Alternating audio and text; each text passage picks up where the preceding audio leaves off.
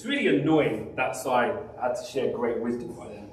So I don't really want to preach after what he shared, because I just think it's phenomenal just to hear from Si's experience how this has changed his life forever.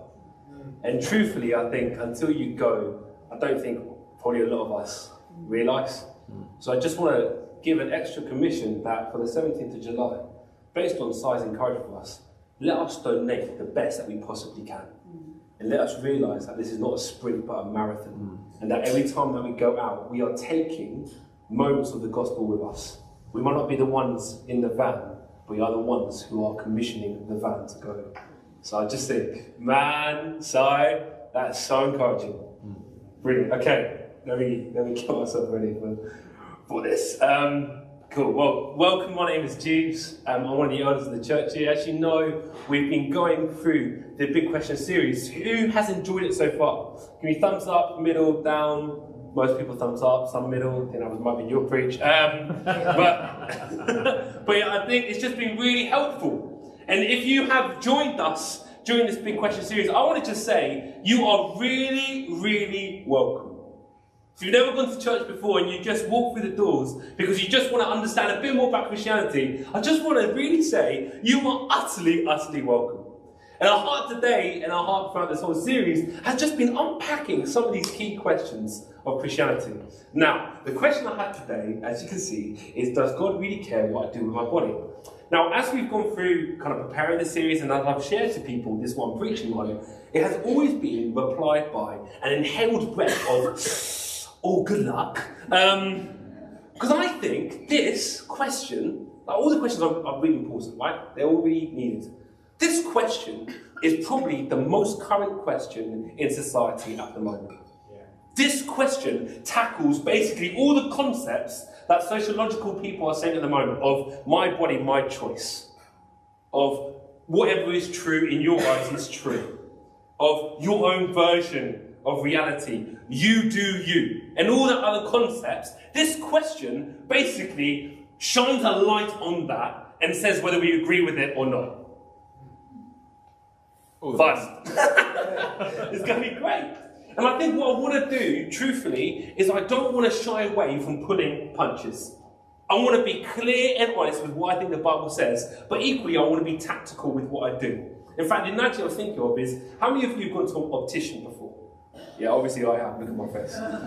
But do you know when you go to an optician and you get those funky little glasses and they put them on their face and you look like you're kind of in year 3000 with these funky little glasses and they put different lenses in and they go, is it better number 1 or number 2? Number 1, number 2. And you lie and you're kind of like, yeah, 2. Like, oh yeah, you've got to get new glasses. You're like, wait, they're the same. Like, I don't know what you're looking for. But you're trying to focus in what exactly it is. That's my heart from preparing this preach today. My heart is that I'm hoping that as I look at this question in a way to go on a journey, I'm directing us well to have the right lens, or another way of saying it, the right context to be able to answer this question. I don't really want to just say, does God really care what I do with my body? Yes, fine, let's move on, worship can come back. I don't think that is fair, and I don't think that is justified to actually answer this question. I want to tackle it well. In fact, if we look at the Bible, how Galatians and Hebrews answers this question, which, by the way, I would recommend reading both of those books after we finish. Don't just read the last chapter. Read from chapter 1 all to the end of the book, because how they write the answer to this question and how they write the answer to tackle different questions is they go through a similar journey. So I think by me going through a journey, I think I'm answering it biblically as well. I think by giving it context, I'm answering it how the Bible will answer these questions. And therefore, I think there's 3 questions here that we need to answer. Does God really care? Number 1. Does God really care what I do? Number 2. And does God really care what I do with my body? Number 3. That's my aim. My aim today is by going through these 3 questions at some pace to make sure that we can have the understanding and the context for when we land with the answer of, does God really care what I do with my body? We understand why we have ended up where we are there. Does that make sense? Yeah. You with me? Yes. Yeah, it's not loud enough. You with me? Yeah. Yes. Good. Okay, well let's start. Does God really care? Well, what if God doesn't care? Because if God doesn't care, then he really wouldn't care what I do with my body. That would make sense, right? That's kind of the logic here. If God doesn't really care, then why would he care what he does with my body?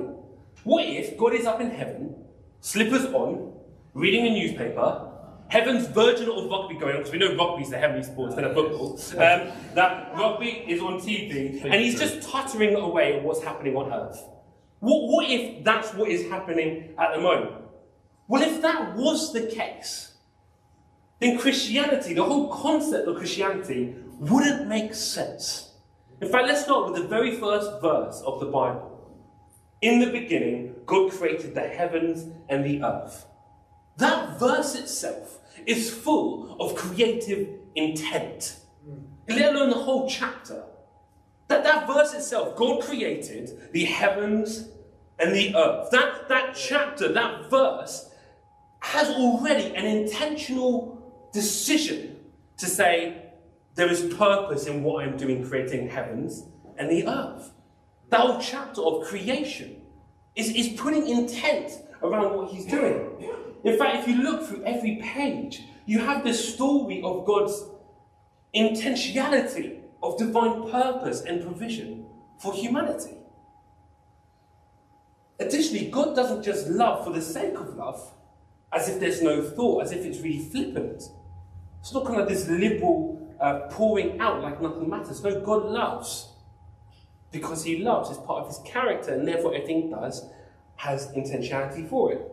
If nothing matters, then Jesus dying on the cross would be an abuse from an irresponsible father, not the greatest act of love poured out by a gracious and merciful Saviour. That's what that would be if God didn't care.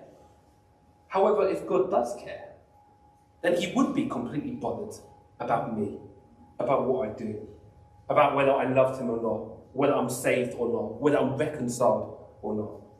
God creating humanity is because God really does care. God's prophecy in Genesis about what is to come is because God really does care. God choosing the Israelites as the chosen people is because God really does care. God making a covenant with humanity 5 times is because God really does care. Jesus dying on the cross for humanity is because God really does care. Jesus being the fulfillment of the old covenant and bringing in the new covenant is because God really does care.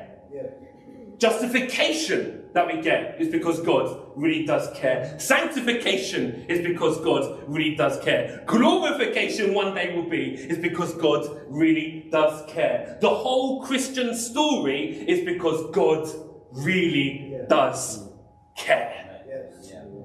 God really does care. There you go, that's my simple answer to the first question. Maybe I can finish now. Oh no, okay. Yes, God really does care. What about the question, does God really care what I do? Now you might have asked this question in a slightly different way. You might have gone, when I became a Christian, what does it actually mean to be a Christian? What does that mean now? Now that I've given my life to Christ and I'm making this new step and new change and yada yada yada. Like what does that actually mean? It's even though it's a different way of saying it, it's the same way of kind of going, does God really care what I do? I belong to him, so does he really care what I do from that place? Well, let's take a step back. Let's ask the question, what actually happens when we give our lives to God? Well, Galatians 4 helps us with this. It's a bit smaller font. I've also translated in Ukrainian, Russian, sorry. But let me read it out and let me explain. This is what Paul writes in Galatians 4, verse 1 to 7. I mean that the heir, as long as he is a child, is no different from a slave, though he is the owner of everything, but he is under guardians and managers until the date set by his father. In the same way, we also, when we were children, we were enslaved to the elementary principles of the world. But when the fullness of time had come, God had sent forth his Son, born of a woman, born under the law, to redeem those who are under the law, so that we might receive adoption as sons. And because you are sons, God has sent the Spirit of his Son into our hearts, crying, Abba, Father. So you are no longer a slave, but a son, and if a son, then an heir through God. Okay, what does this actually mean? This is what it means. Previously, I was tied. Ian, come here, quickly. Yeah, come here. And Adam can come quickly. Thank you very much. Thank you. This is what it means. I wasn't going to use this analogy, but now that you're here, I will. Okay, this is what it means. Previously, world, God. Previously, yeah, we're It's about right. I know characters. Okay, previously, this is what humanity was. Humanity was Siamese twin tied, chained to the world. This is how it was, tied. There was no way that humanity can escape. Jesus came. This is what he means by Spirit crying, Abba, Father. That's what Jesus cried on the cross. And that tie was separated because not the world, not the law died, but I died to the world. So I died. That's it. That separation is done. It's not that the world died or the law died. That is for everlasting and is alive. I, as Jesus died on the cross, I died to this. But I'm no longer in limbo. I'm no longer in this place. No, if I die like Jesus' death, I then become tied and united to God forever, for all time. It's good. He's my spiritual dad. That's what it is. I'm tied. Yeah, it's no longer like I'm kind of like loosely tied. Like sometimes I can like hover around. No. I'm tied to God. Thank you very much. Thank you. That's what it is. Yeah, it's I'm tied to it. I sit under a new covenant. Jesus, God, lives in me because I died in a death like him. That's what Romans 7 and 8 says. I'm united to Christ. I'm alive in Christ. And that I live through Christ. That's what that means. When you gave your life to Christ, it was saying, I'm dead to the world. I'm dead to how everything was. I recognize my death, but I recognize my now new life, born again, in God. And I'm tied to God. I'm a slave to righteousness, as Romans says. I sit under a new covenant, which means that all of me belongs to God. Therefore, my life, my soul, all that I am belongs to God, and I should live like that in a new identity. Or to put it in a way that Jesus did, and he cites Deuteronomy and Leviticus, says, with the greatest commandment, you shall love the Lord your God with all your heart, with all your soul, and with all your mind. This is the great first commandment, and the second is, you shall love your neighbour as yourself. On these two commandments depends all the law and the prophets. Jesus said that was the greatest commandment. Why? Because it reflects and models the new reality of being a Christian.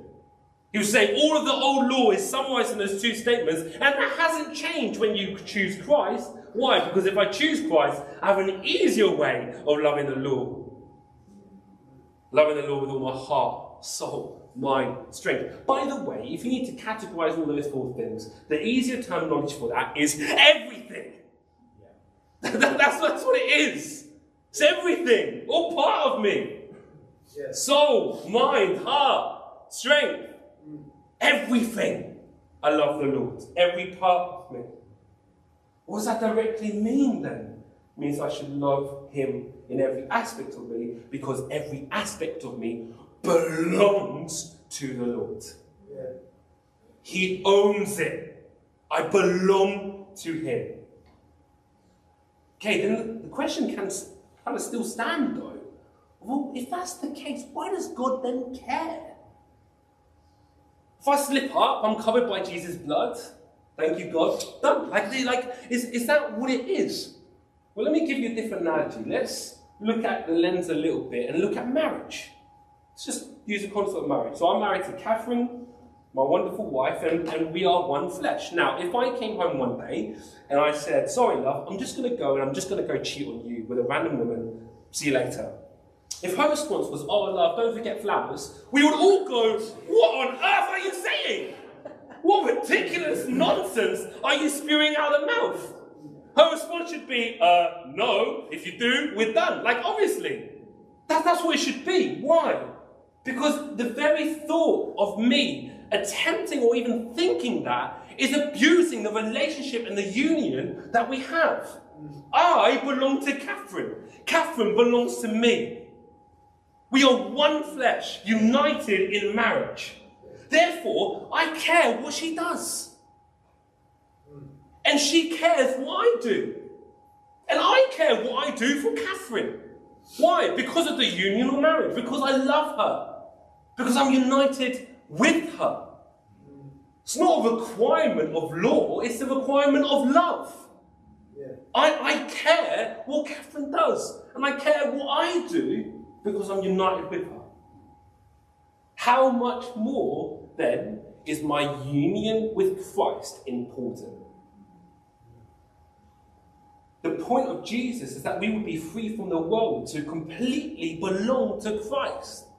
I often hear the gospel talking about freedom, and it is freedom. But it's freedom not to kind of just float around. It's freedom to belong to Christ, which is freedom. Yeah. Because I get to belong to Christ.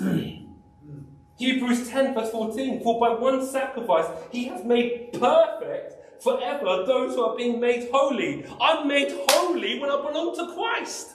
Yeah. If that's not freedom, I don't know what is. If belonging to God, if being able to meet with the living God, the creator of all, if that's not freedom, then I do not know what is. That's freedom. But it's freedom to belong to him. It's freedom to be with him. It's freedom to give my all to him. God absolutely cares what I do. Not because it's to satisfy the law. No, I can't do that. Jesus did that. Jesus satisfied the law. Jesus satisfied the Old Testament. Jesus satisfied it all. Jesus paid the price for my sins. Jesus paid it. But it's now an honour to live in a new relationship with God forever and ever and ever. The availability of God's grace and love does not equate my decision to belong to God. Both are necessary. God's grace and my decision to belong to him are necessary in this relationship to say, I belong to him. It means choosing to live under the new covenant of belonging to Jesus. So God absolutely cares what I do. Now I'm going to pause there right now. Because if you are a Christian, then nothing else I'm going to say really matters. And everything else I'm about to say after this point is for when you belong to Christ. But right now, we just want to pause there. Because if you're not a Christian or you're feeling on the edge, right now, this is probably the most important thing that I'm going to say, and potentially the most important thing you're going to hear all day. Jesus wants you to be free. Yeah. Free from sin, free from the world, which means free from everything to belong to God. He has paid the price. He has conquered the grave. He has conquered the world. That anything that I feel the world might put pressure on me, I can be free from that so I can belong to him. Guess what? The gift is free today. When I mean free, I don't mean cost. I'll come on to that. What I mean is it's available today. It's available today. And if you've never given your life to Christ, at the end of the preach, while we take communion, I'm going to give you the chance to say, I want to buy into that. I want to die to the world. I want to be done with that. And I want to belong to Jesus. I want to belong to him. I want to be a child of God and be tied in union with him. It's free from the world pressures. But there is a cost, as I've said. The cost is dying to the world. The cost is dying to yourself and saying, I'm done with that. That's the cost. But the gain you get is incomparable instead. So if you are a Christian, I'm going to give you a chance, but I'd love to also speak to you at the end as well. If you are a Christian, you are alive and in a living relationship with God. Therefore, live as such. Live as such. Man, what a great song it was today. There's a joy in the house of the Lord today. Do you know why there's joy? Because God is here. Yeah. I don't think I said that loud enough. The reason why there's joy in the Lord is because God is here. Yeah. Come on. This is great. This is good news. Therefore, live as such. Choose Christ. I implore you, it's not easy, but it's a commitment because he committed his life to the cross for you. So does God really care what I do? Yeah, he does. Why? Because he wants you. Like he wants me. Therefore, does God really care what I do with my body? Well, yeah. Of course he does. He absolutely cares. However, if we started in this place, we would have fallen into a potential hole of thinking it's about performing or meeting a standard. We would have potentially thought about it's behaving in a certain way, like some sort of robotic Christians that yes and no and these kind of things. It's not. It's about a relationship with God. It's not about meeting a standard. You need Jesus. I need Jesus. Man, do I need Jesus. But yeah, I get Jesus. And therefore, it's about not conforming to a standard, but it's becoming more like him as I get to know him better and better through this wonderful relationship I get. It's a replacement of identity. Daily, I want to learn how to glorify God more and love my neighbour as myself. Because Jesus instructs me to do so, and Jesus modelled how to do so. Therefore, yes, it matters what I do with my body, because it matters what I do with everything. And how everything reflects the glory of God. God isn't looking for popularity. His name will be sung one day by everything in all creation. He isn't needing the likes of the views or the reels on TikTok or anything like that. It's a genuine decision to say, I want to give you everything. Or Spurgeon says it like this. Our Lord Jesus was far too wise to pride himself upon the number of his converts. He cared rather for quality than quantity. He rejoiced over one sinner that repented, but 10,000 sinners who merely professed to have repented would have given him no joy whatever. His heart longed after the real. He loathed the counterfeit. He panted after the substance, and the shallow could not content him. Talk about challenging, eh? Talk about authentic relationship. Giving your life to Christ is an exchange, as I said. To say I'm dead, to be alive in Christ. Jesus, I want to follow you at any cost, including the cost of myself. I wonder some of us who have given our lives have really counted the cost of your life. That's what it's saying. Jesus, I want to follow you at any cost, which includes the cost of my life, the cost of my desires, the cost of myself. John Piper words it as, authentic discipleship may exact from you the highest price relationally and the highest price physically. Fundamentally, what breaks that relationship? What leads me to hell? It's not a tick box kind of thing. Why? Because ticking some boxes don't lead me to heaven. What sends me to hell, what breaks that relationship is self-reliance and self-righteousness. It's saying, I can do this myself, therefore I don't need to choose God, I don't need him. This area of my life, I really like that myself. That's what I want for me. Therefore, God, I don't really need you for that. I can rely on myself. It's pride bubbling up and coming through. Therefore, I'm not going to take God's design, God's plan, God's relationship fully serious or fully give over the part that I need to still be me. That's what breaks that relationship. I believe in once saved, always saved. I absolutely do. But I believe that choice of being saved counts the cost of our lives.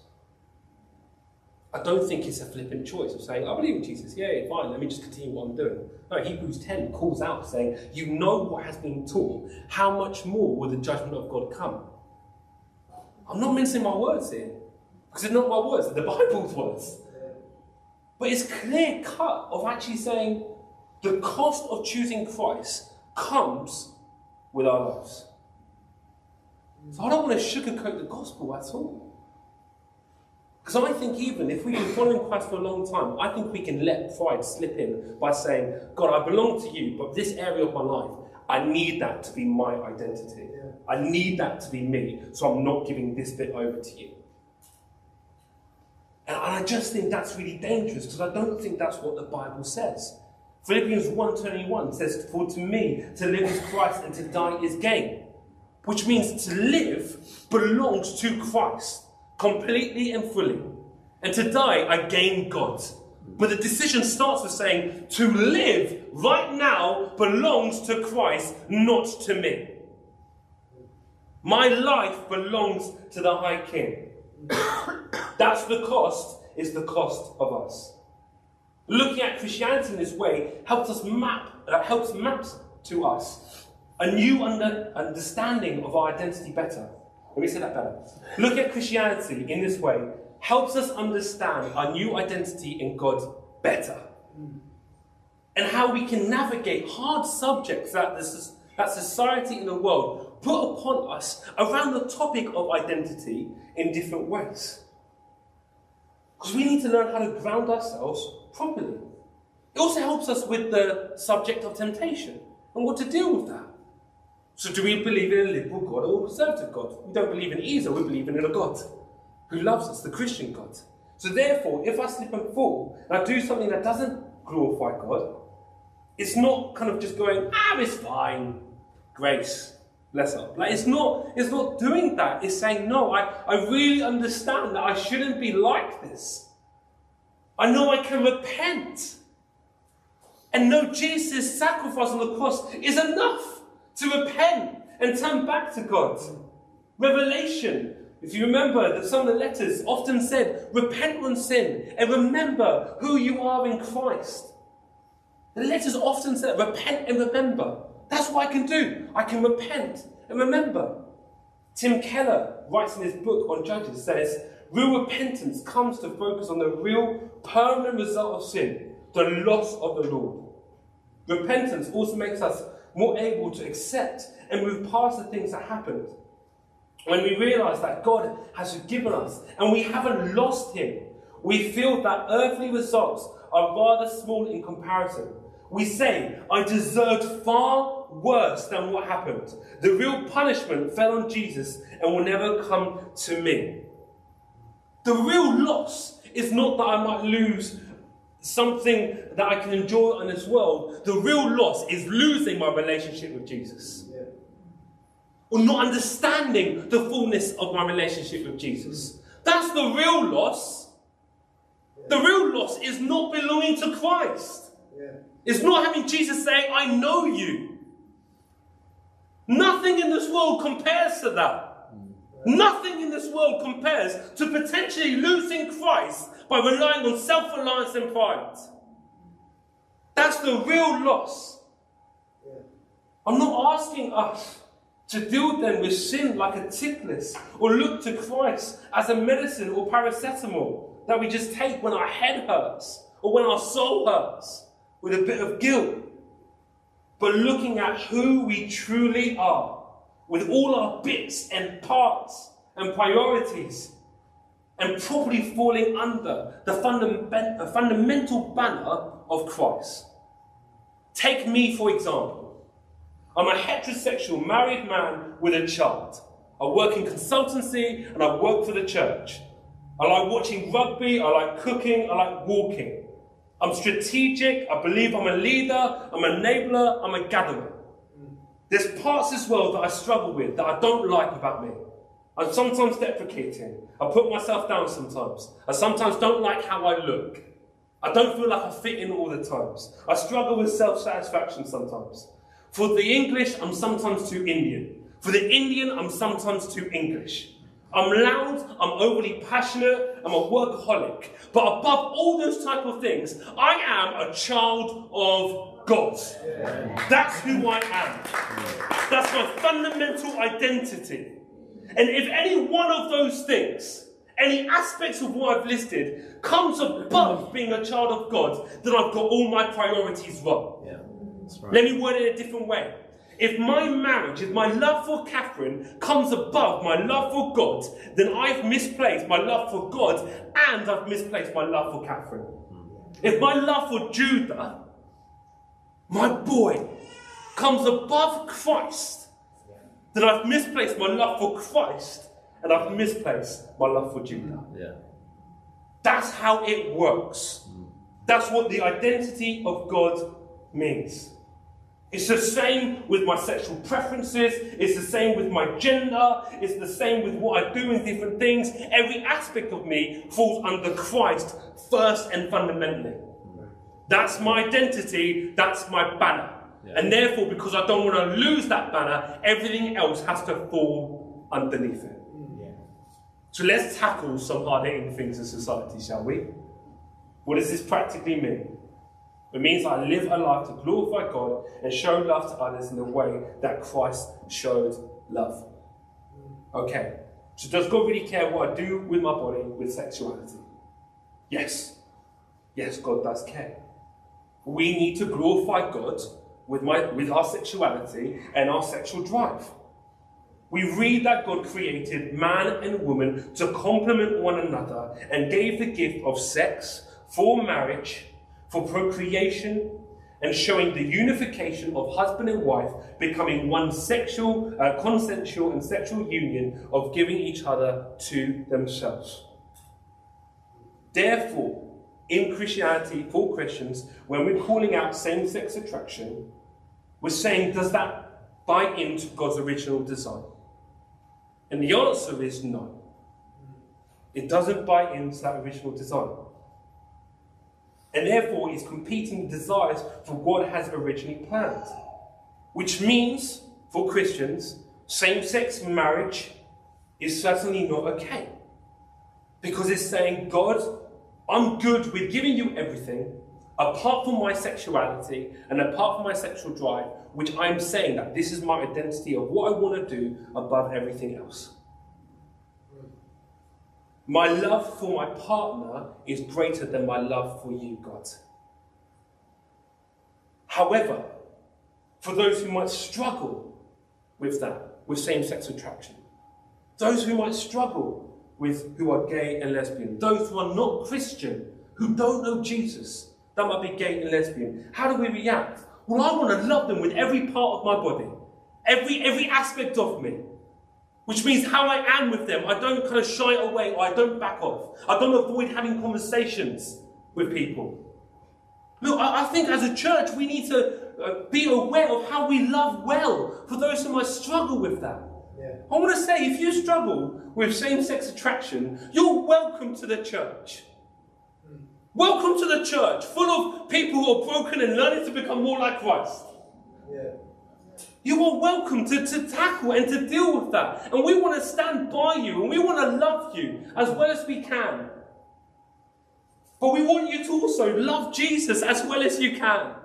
And realise that actually the love for Jesus is greater for anything else, which might include a life of celibacy. If you really struggle with it, guess what? That is so worth it for the love of Jesus.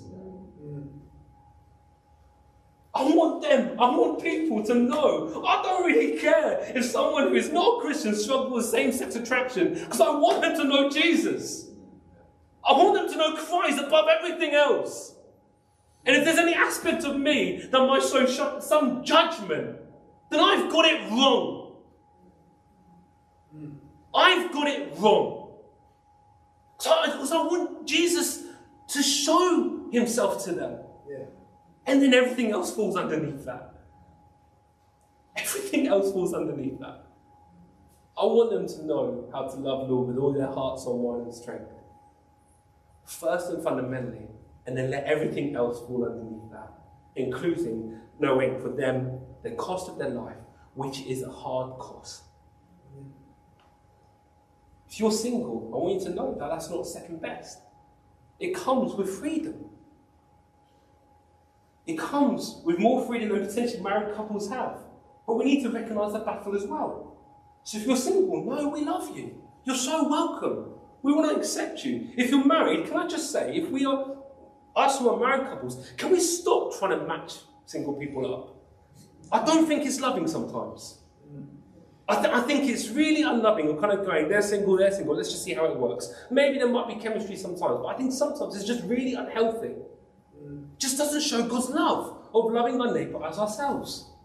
How do we reflect that? I think we should enable those who are single. I think we should embrace them. Hey, how often, if you're a married couple, how often have you opened up your home to other family members of the church, single or not? Or sometimes, have you opened up your home for a family that has kids as well, because you know the kids will entertain each other? Like, how often are you opening up your home to those who are single or to those who are not like you? Who are just not like you in that way?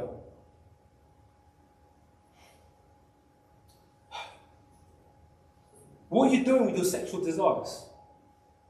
What are you doing with sex in marriage? It's a consensual union between couples. Husbands, are you loving your wife honoring, or are you trying to force love onto your wife? Wives, are you loving your husbands well, or are you pushing away completely? All of us, how are we doing with our sexual desires that is not dealing with a godly way? If you're single, the Bible says no to sex. Why? Because that is a gift from God. Therefore, don't try and release sexual desires in a way that is inappropriate. No, die to your sexual desires. Give that to God. And choose Him instead. I'm going to leave it there without using different terminology. Come to the King and be with Him rather than try and do something yourself. Okay. Does God really care what I do with my body with gender? Similar to the point before. God made us in His image as for us to glorify Him. Therefore, as He made man and woman, there are two genders, man and woman, in which we are born in, and our DNA springs out from it. If you want more information about that, please listen to Andrew Bunt's talk in your Origin series. It will cover way more and way better than I possibly can in the space of time that I have. But that's what we believe. Therefore, if a Christian says, actually, I reject what God has made me to glorify Him, and I choose what gender I want to be, is choosing to rely on self-truth reliance rather than relying on God, even if you may not fit society norms. I hate football, which means I don't fit in what society says man should be. That doesn't change my gender. I'm very grateful that the Bible doesn't define men as those who have to do certain things. And so if you struggle with gender, if you struggle with those kind of things, know that we love you. Bring that struggle to Jesus. Bring that struggle to the cross. Know that we love you. Know that we want you, part of our family. If you struggle with gender identity, give that to Jesus and be persistent in choosing to die to yourself and choosing to adopt the priority of falling under the foundation of God. Does God really care what I do with my body, with parenting? Yes. How are you raising your kids? I've got just a list of essentially thought-provoking questions, because otherwise I can't, we'll take 2 hours. Some questions. Does God care what I do with my parenting? Yes. How are you raising your children to glorify God? Are you thinking about the end of day, just to kind of get to it? Or are you thinking about in 5 to 10 years' time how they're going to be? What are you doing with your kids parenting? Hands up if you haven't got kids here. You haven't got kids here? Yeah, okay. Just so you know, by the way, you are also parents for the next generation in the church. So even if you're single and you don't have kids, you are a spiritual parent for the kids in the church. Yeah. So by the way, this includes you. The parenting question is not one to kind of switch off. You are parenting the next generation of the church. Yeah. How are you parenting them? How are you being an older brother, an older sister, a mum, a dad, a grandparent to the next generation of the church? How are you teaching them? How are you investing into them? Or do you, for the sake of ease, ignore them on a Sunday? How are you parenting and raising up the next generation? Because if we want to smell a new revival, if we sense a new revival, song that we sung today, guess how that's going to happen? By us telling the next generation of who our God is. And if you're not part of that, then that song becomes very difficult to sing. Yeah. How are you raising up the next generation to know the Lord? Does God really care what I do with my body with drinking? Yes, He does. The Bible isn't against drinking, well, it's against its drunkenness. Guess what? Don't get drunk. If you struggle with alcohol, if you struggle with these kind of things, then stop drinking. Reject the social norms so you can say, I die to the potential of even getting close to the temptation of this, and I choose God. If you're inviting someone to your home that might struggle with it, how are you dealing with alcohol in the house? Sometimes better for us to die to our own, maybe nice social middle-class convention of having a glass of wine at lunch for someone who might struggle with it and instead choose Coke Zero. Just to make someone feel welcome in the house. Does God really care what I do with my body with clothes? Yeah, he does. What you wear matters. Not in a way of kind of ticking a list like God likes preachers with a checkered shirt. Like, it's not really that. What it's more about is what I wear matters for how I show my body to glorify God, but also how others love my neighbour as myself. Therefore, girls, women, are you wearing things that accidentally accentuates curves or accentuates bits that might distract others away from the glory of God? Guys, are you wearing too tight tops or too tight clothes or not enough clothes or too short shorts that again might distract others away from the glory of God? I might be seeming really conservative, I might be seeming really pedantic, but I think it really matters. I think it really matters, actually, what we wear to enable our brothers and sisters in Christ to turn their eyes to God rather than looking at us. I think it just really matters. And parents, how are we doing that for our kids? How are we allowing our kids to wear what they need to wear to actually, again, reflect the glory of God? Or are we falling under social convention because all their friends are doing the same? Maybe they need to learn what it means to be actually persecuted for Christ by being semi-bullied for wearing something that their friends are not wearing, to know that actually their body reflects the glory of God. How are we doing with what we're wearing on Christ? Does God really care what I do with my body with social media? Yeah, he does. How much time are you spending on social media? I would get really annoyed, I'll be honest. Maybe this is fully unrighteous anger, but still. I get really annoyed at people that say to me they don't have enough time reading the Bible, spending with God, but when I look on Facebook or social media, they put like 5 things posted a day. It really annoys me because I'm like, stop posting. That will save you 5 minutes. Go spend time with Jesus. Yeah. I would love us one day, maybe one day, 1 week of prayer for us all to fast from social media. Yeah. Just to be done with it. Because I just think it's crippling, actually, sometimes. I think it's crippling. Now, I'm not saying social media is bad. Why? Because I think there are great content. The Bible Project make amazing content to be able to show the gospel. But I think what we do with it, how we prioritise it, I think it really matters. How are you making sure you're not distracting yourself or others away from God's eye? Away from God's love? Does God really care? Let's keep going. Does God really care what I do with my body with tattoos? Yeah, I think he does. I think actually sometimes there's an element where we put things on our body with tattoo, that images that depict demonic or satanic things. Skulls, crossbones, things. I don't think we should do that. I don't think it glorifies God. Do I think if someone writes a Bible verse and tattoos on their body, do I think it's okay? Yeah, but part of me kind of goes, does it? Tattoo on your heart, man. Like, you don't really need it on your body. But the big answer is, actually, love my neighbour as myself. So here's my response. If I want to get a tattoo, who's my neighbour? Who do I need to love to show God's love and God's reflection love? Well, Catherine. If Catherine doesn't want me to get a tattoo, guess what? I'm not getting a tattoo. Why? Because I am bothered what she thinks of me, and she's bothered what I think of her. What she thinks of me. Therefore, if Catherine's going, which she does, by the way, this is actually genuine conversation we've had. I'll be going, maybe I might get a tattoo one day. Catherine goes, I don't want you to get a tattoo. Guess what? That thought dies. Why? Because I want to honour my wife. With all my heart, soul, mind, strength, I want to honour her. That's what I would say. So I don't think it's unbiblical. I would just think about it. But I do think what you put matters. What you put on your body.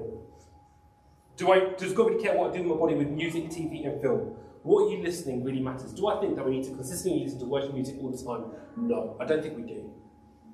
Because I think there are amazing musicians who are Christian and not, that make music, and that is great. But I think what we listen to does matter.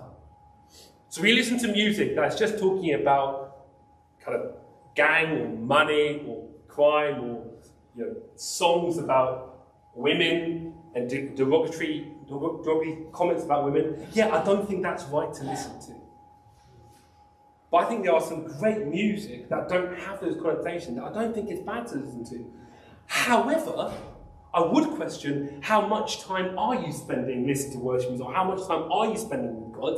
Because if you're doing all of that, but not spending any time listening to God, I think then you need to rechange your priorities. So what I learned to do is when I'm working, I listen to worship without words. I just find it really helpful just to ground myself. When I'm driving, I sometimes listen to worship music, but I love music. So when I'm at home, I'm listening to different music. I'm listening to jazz, I'm listening to different things like rap. I think there's amazing rap out there that's not derogatory. But I think what I want to do is I want to find a good and healthy balance. So I don't think I need to always listen to Christian music, but I would question if I haven't listened to anything, if I haven't spent time worshipping with God, then I think I've misplaced my desire and love for music and TV and films and that kind of thing. I think there's a balance. Last one. Does God really care what I do with my body with gaming? Oh! I could probably preach about this for the whole time. Yeah, I think he does. Do I think gaming is bad? No, I don't think it's bad, but I just think society has put such a pressure on it and such an expectation on it that takes up too much time. Truthfully, men, if you game, or women as well, but men in particular, if you game, the social convention is that you become less able to have conversations and to lead, and you're more used to be able to have more shy conversations and not be able to talk as much. We need better men and leaders in the church. So stop gaming, start talking to your friends about Jesus. Or if you are gaming with your friends online, instead of talking about like go around a corner and shoot you know what, okay. But like, talk to them about Jesus. You have a mission field when you're gaming and speaking to people online. How are you talking to them about Jesus?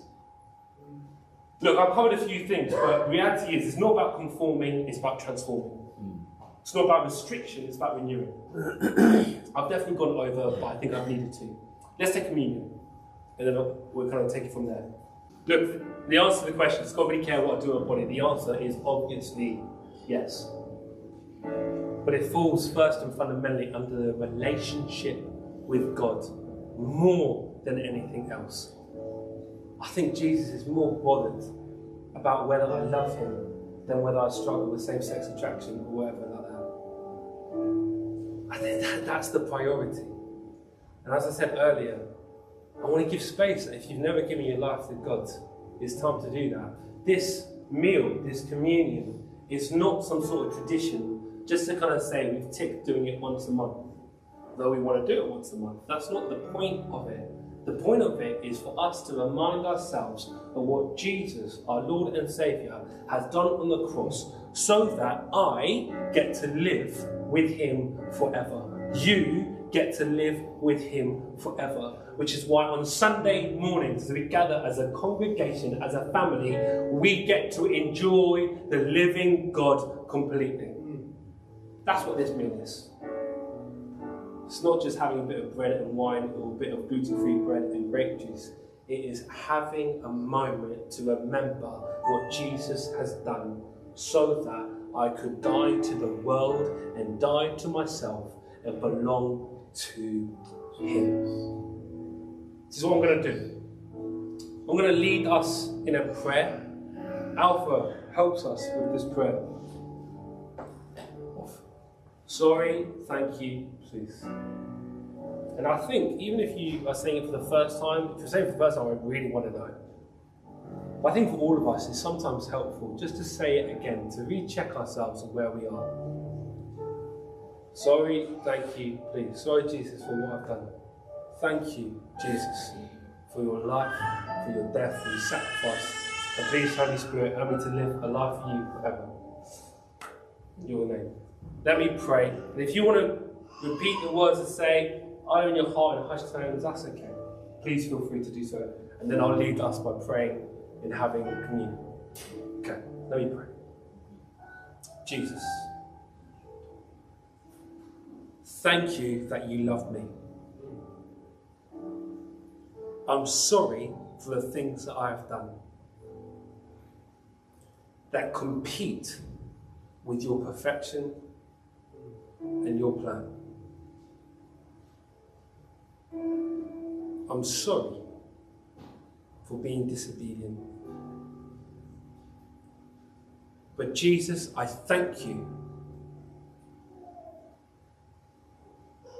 for your death, for your sacrifice, and for your resurrection. And God, I choose to live for you forever, at any cost, including the cost of myself. Please, Holy Spirit, help me to live for you every day of my life. In your holy name, amen. Amen. Heavenly Father, we thank you, God, for what you've done, the sacrifice of Jesus on the cross. And right now, we take this believer's meal, this communion, and we take the bread to remember Jesus, your body, broken for us. Let's take the bread.